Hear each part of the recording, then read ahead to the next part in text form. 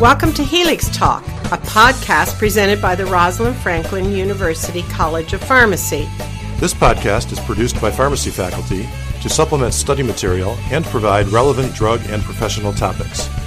We're hoping that our real-life clinical pearls and discussions will help you stay up to date and improve your pharmacy knowledge. This is an educational production, copyright Rosalind Franklin University of Medicine and Science. This podcast contains general information for educational purposes only. This is not professional advice and should not be used in lieu of obtaining advice from a qualified healthcare provider. And now, on to the show. Hi Helix Talk listeners, this is Dr. Kane. After we released this episode, I received an email updating us about the packaging for dabigatran, brand name Pradaxa. So in this episode, we talk about after the bottle for Pradaxa is opened, it expires within 4 weeks. As it turns out, the labeling was updated and now it is 4 months. So again, dabigatran or Pradaxa, once opened, expires after 4 months, not 4 weeks, as was described in this episode. And now, on to the show. Welcome to episode 3 of Helix Talk. I'm your co-host, Dr. Kane. And I'm Dr. Patel. And we're going to miss Dr. Schumann today.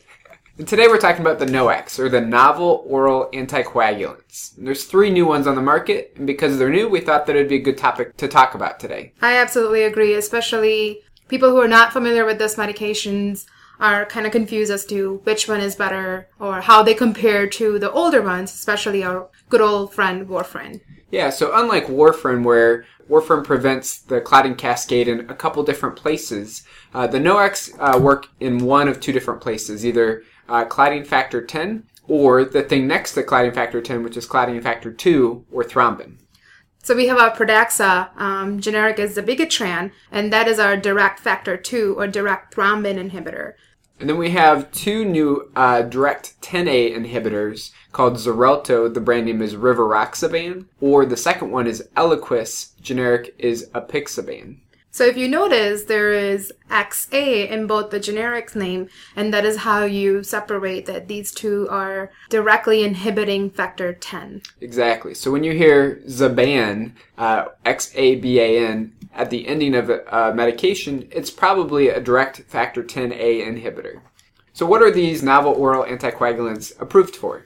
I'll be honest, it's been hard to keep up with the indications because as the studies are going on and as we get experience from other countries such as Canada and Europe, the FDA is slowly approving these indications.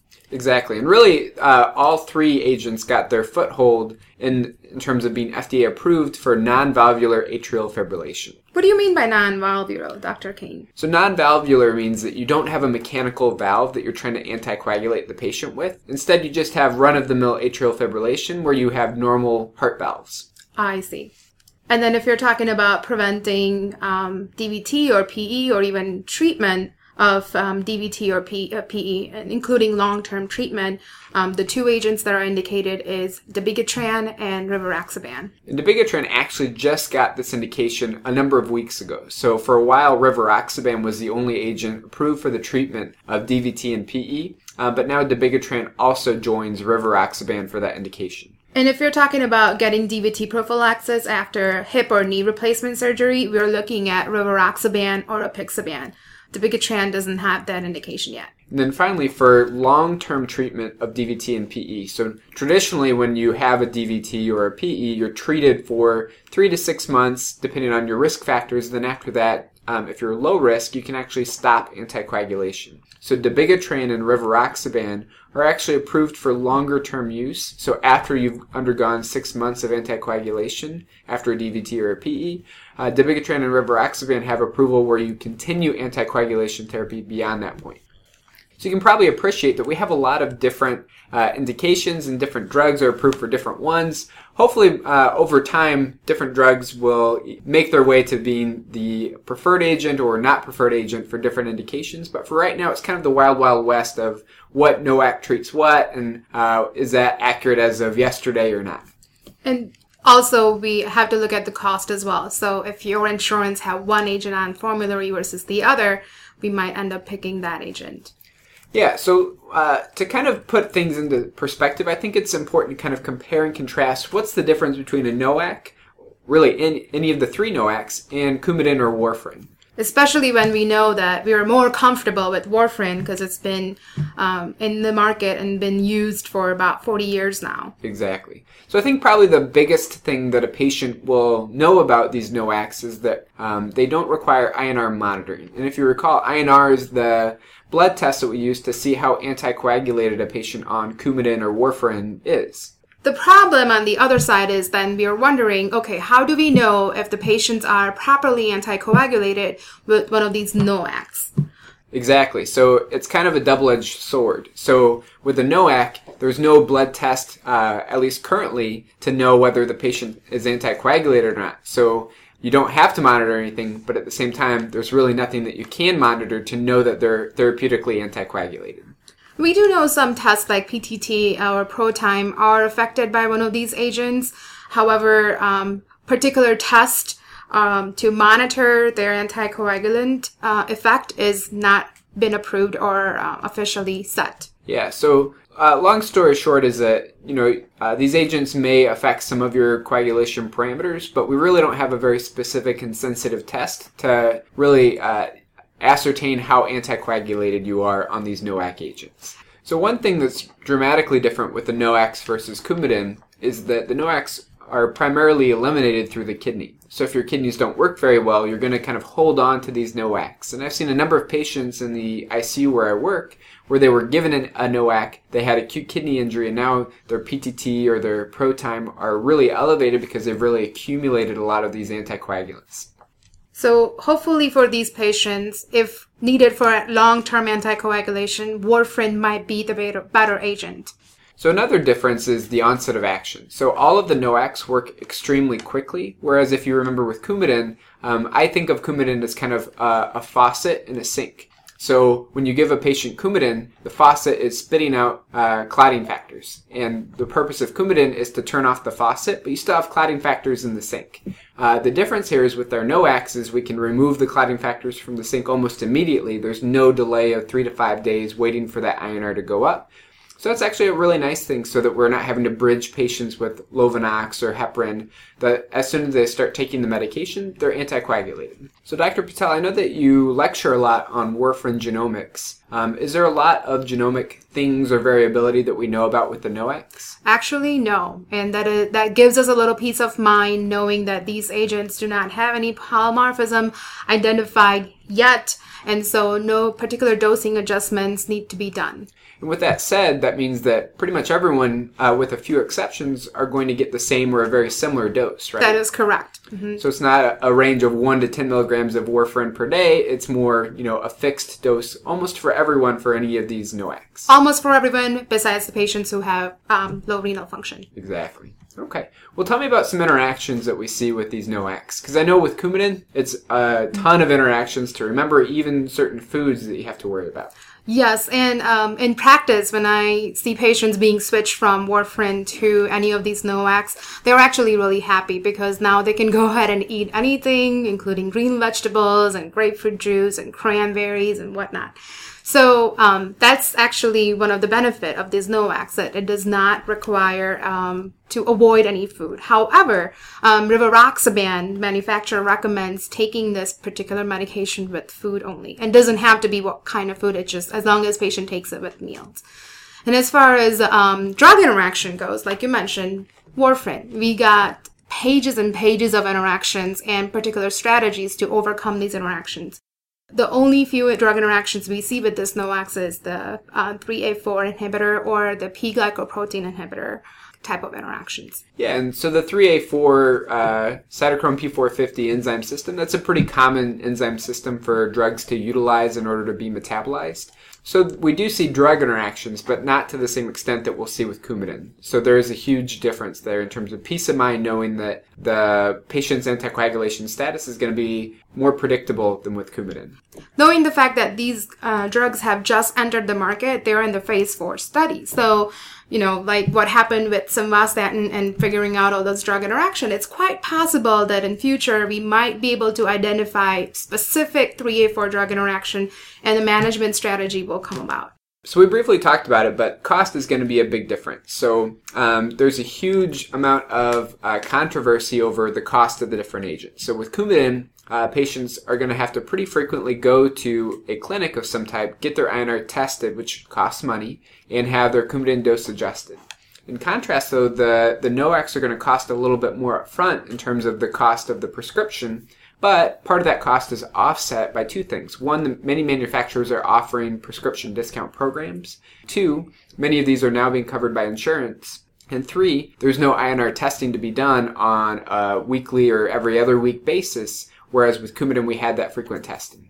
Yeah, but I do recommend that if you are switching your patient from warfarin to one of these agents, that you first figure out the coverage, whether they're going to be covered the NOACs, before you go ahead and tell the patient, okay, yeah, start taking it. Because, like I mentioned, there is that specific way you have to transition patient from warfarin to the new agents. Exactly. So unlike warfarin, some of these agents would require twice-a-day dosing. Especially apixaban is almost always twice-a-day dosing. Rivaroxaban could go either once a day or twice a day, depending on the indication, and it's the same thing with dabigatran as well. And why we mention the frequency is because, again, you need to stress the compliance with the patient. And I think this is a really important point to kind of emphasize is that, some patients can't take BID dosing in the sense that they miss doses frequently. And unlike Coumadin, where we have this INR measure to know when they haven't taken their dose, there's no way as clinicians for us to show or see that they're not taking their dose appropriately. So in certain patients, phase 3 trials is one thing, but in real life clinical practice, it's potentially a completely different thing where if patients miss doses frequently, they may not receive the same benefit that they would as when they were taking warfarin, where they had the convenience, if you will, of being able to miss a dose here and there in their INR, not move as much as with a shorter half-life drug like any of our NOACs. Right. So you're trying to say that you kind of have to pick and choose which of your patient qualifies for one of these agents. Exactly. So I don't want to spend too much time on it, but I think reversal is a pretty important topic to talk about, especially in my neck of the woods in the ICU. So I know with warfarin or Coumadin, kind of the reversal strategy is primarily FFP, or fresh frozen plasma, which is kind of your clotting factors in a frozen block of ice that you thaw and give to the patient. And then vitamin K, which is an antagonist to warfarin or Coumadin to reverse its anticoagulant effect. So what do we use with this NOACs, Dr. Kane? So we really don't know specifically what to use with the NOACs. One of the things that most people are recommending now are called PCCs, prothrombin complex concentrates, which is kind of a powder of clotting factors that is put in a vial, reconstituted, and given to the patient. So it's kind of like FFP, but the volume is much smaller. The problem is that we have almost no data supporting the use of PCCs, so it's really relegated to the last line, life-threatening bleed type of patient where they will probably die if we don't try to do something for them. But absolutely in the next couple years, I think the entire medical community is waiting for better data of how to reverse these NOACs. So can we do anything else, like GI removal of these agents? So activated charcoal, if it's caught early, is great for all three agents. With apixaban, it actually has a really delayed absorption profile, so we can give it a number of hours after the dose is taken. And then dabigatran is the only one that is dialyzable. So in certain patients, but probably in pretty rare circumstances, dialysis may be indicated with dabigatran, but not the other two. That's interesting facts to know. So we covered the basic, know-hows, dosing, indications, reversals, importance of adherence and INR lab monitoring. When it comes to the meat of treating the patient, we always worry about the efficacy and safety. So can you give us some insight, Dr. Kane, about what the efficacy and safety of one of these new agents? Sure. So I think the easiest way to think about efficacy and safety is to go back to that core indication that all of these agents were initially approved for, which was non-valvular atrial fibrillation.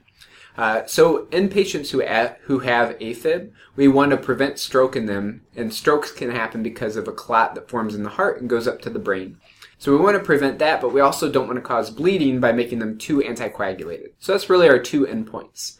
And as it turns out, in all of the studies, compared to warfarin, the NOACs did reduce the risk of stroke by about 20%, with a number needed to treat of about 140. What that means is that we have to give 140 patients a NOAC instead of giving them Coumadin for them to not have a new stroke or a systemic embolism, which would be a clot somewhere else in their body.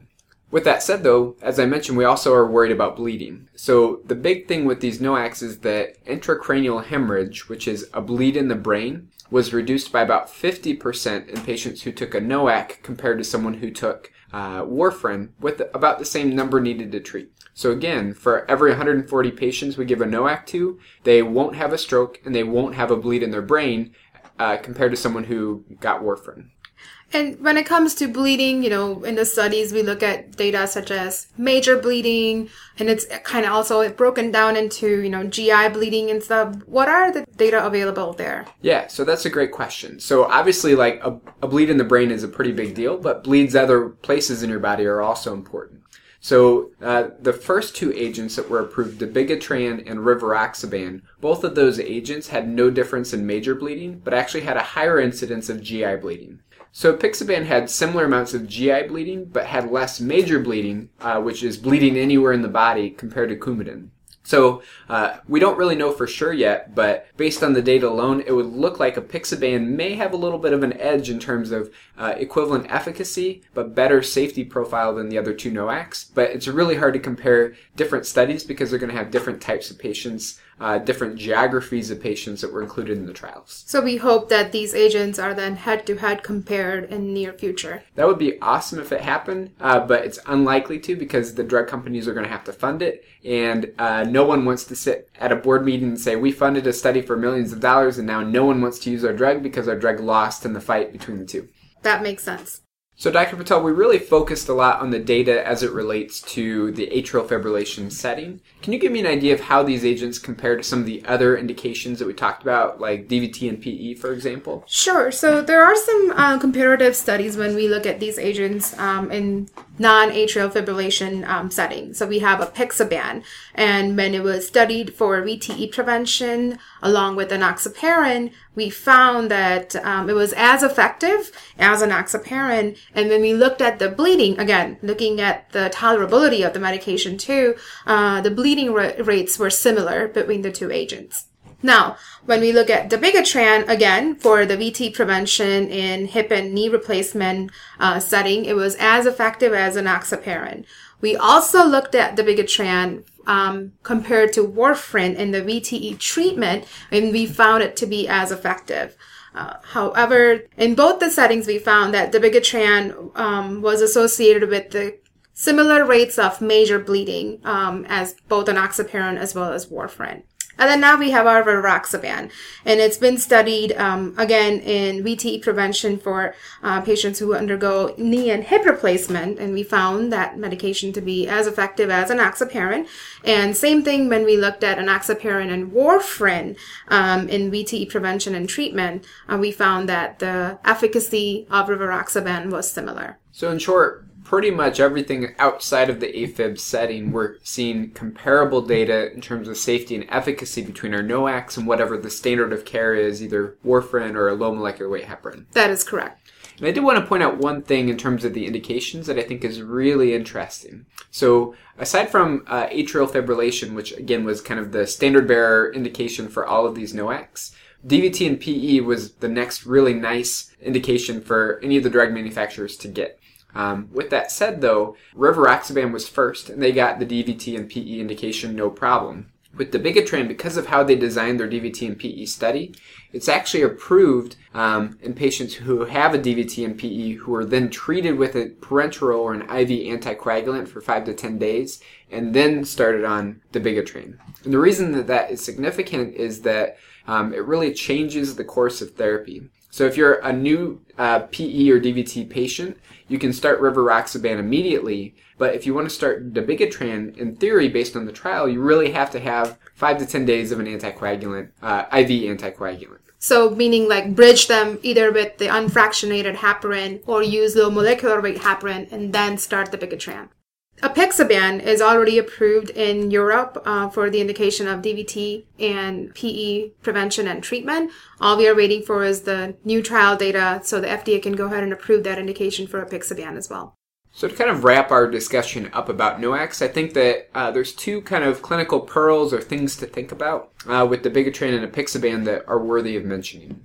So with dabigatran, one interesting thing is that the bottle itself has a desiccant in it. So Dr. Patel, what does that mean and why does it matter? So this desiccant in the dabigatran bottle is a little bit high-tech than what you see in the other prepackaged bottles. And the manufacturer recommends that do not remove the medication from the original container because the desiccant is actually there to remove any moisture that would alter the response of the medication. So what are we supposed to do in patients that use pill boxes where they need to take the medication out and put it in a pill box like dabigatran? So actually we have to advise patients not to do so, which sounds a little bit counterintuitive to our increased compliance with these NOACs too, because we know that pill boxes can help to increase the compliance. But however, for Pradaxa, we want to tell the patients not to use the pill boxes. However, another effective way of increasing compliance is the blister packs. So these blister packs are also available from manufacturer that are used for unit dosing. That can be packed into the pill boxes. And again, going along the idea of the dabigatran bottle is special with this desiccant. Once you actually open up the bottle, it's only good for 4 weeks. So in a patient who's compliant with the medication, this isn't a big deal. But for someone who misses doses, or maybe they're hospitalized for a few weeks and then they start taking their home dabigatran again, it's important to counsel them. It's only good for 1 month, and after that, it expires. So a good idea for our patient to do is when they open the bottle, write down their 4-week expiration date on the bottle so that they will know that, okay, beyond this date, they cannot use this medication from this bottle. Great point, Dr. Patel. And if I recall correctly, there's one adverse effect that we see with dabigatran that we don't see with the other NOACs. So on top of bleeding, I think you're suggesting the GI side effects that comes with dabigatran. And I think mainly that's dyspepsia that occurs significantly with dabigatran. Exactly. So if you're a provider trying to decide between, let's say, dabigatran or rivaroxaban, if you have a patient that already has, heartburn, dyspepsia, a history of peptic ulcer disease, maybe it's a good idea to avoid dabigatran because it may make those symptoms worse. Correct. And if patient doesn't have any of these history and you want to start dabigatran, I think it becomes a very important education point that they might develop dyspepsia because of dabigatran, and we have to tell them not to just discontinue this medication without notifying their providers. And another thing that we need to think about before prescribing dabigatran is that, if the patient is 75 years or older, or patients with poor renal function, as we already mentioned, or patients who are underweight, we've found higher incidences of bleeding. And so we have to kind of pick and choose and make sure that we're picking the right agent for as an antithrombotic. And potentially one of the reasons that we see that favorable bleeding adverse effect with apixaban compared to the other two NOACs is that the dosing of it actually accounts for older age, greater than 80 years old, underweight patients, less than 60 kilos, or patients who have a high serum creatinine greater than 1.5. We actually give them half the dose than we would to a normal patient.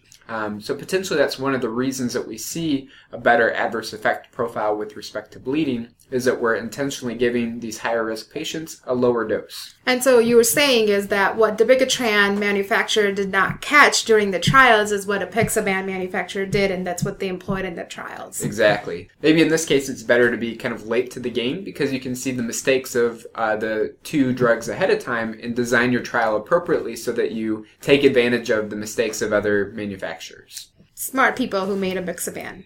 In order to conclude our discussion today, we're just going to snapshot some of the important things about the NOACs. So we have our dabigatran, the brand name is Pradaxa, and it is a direct factor 2 inhibitor.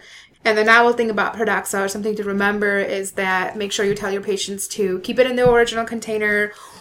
Do not put it in the pill box because there is that 4-week expiration time once they open the bottle. And a unique side effect that you also need to educate the patient about, which is dyspepsia. Tell them not to discontinue it, or if the patient had a history of certain conditions like GERD or PUD, then go ahead and choose a different agent. Definitely. So then the next agent that was approved in the United States was Xarelto, or the generic was rivaroxaban. This is a direct factor 10A inhibitor.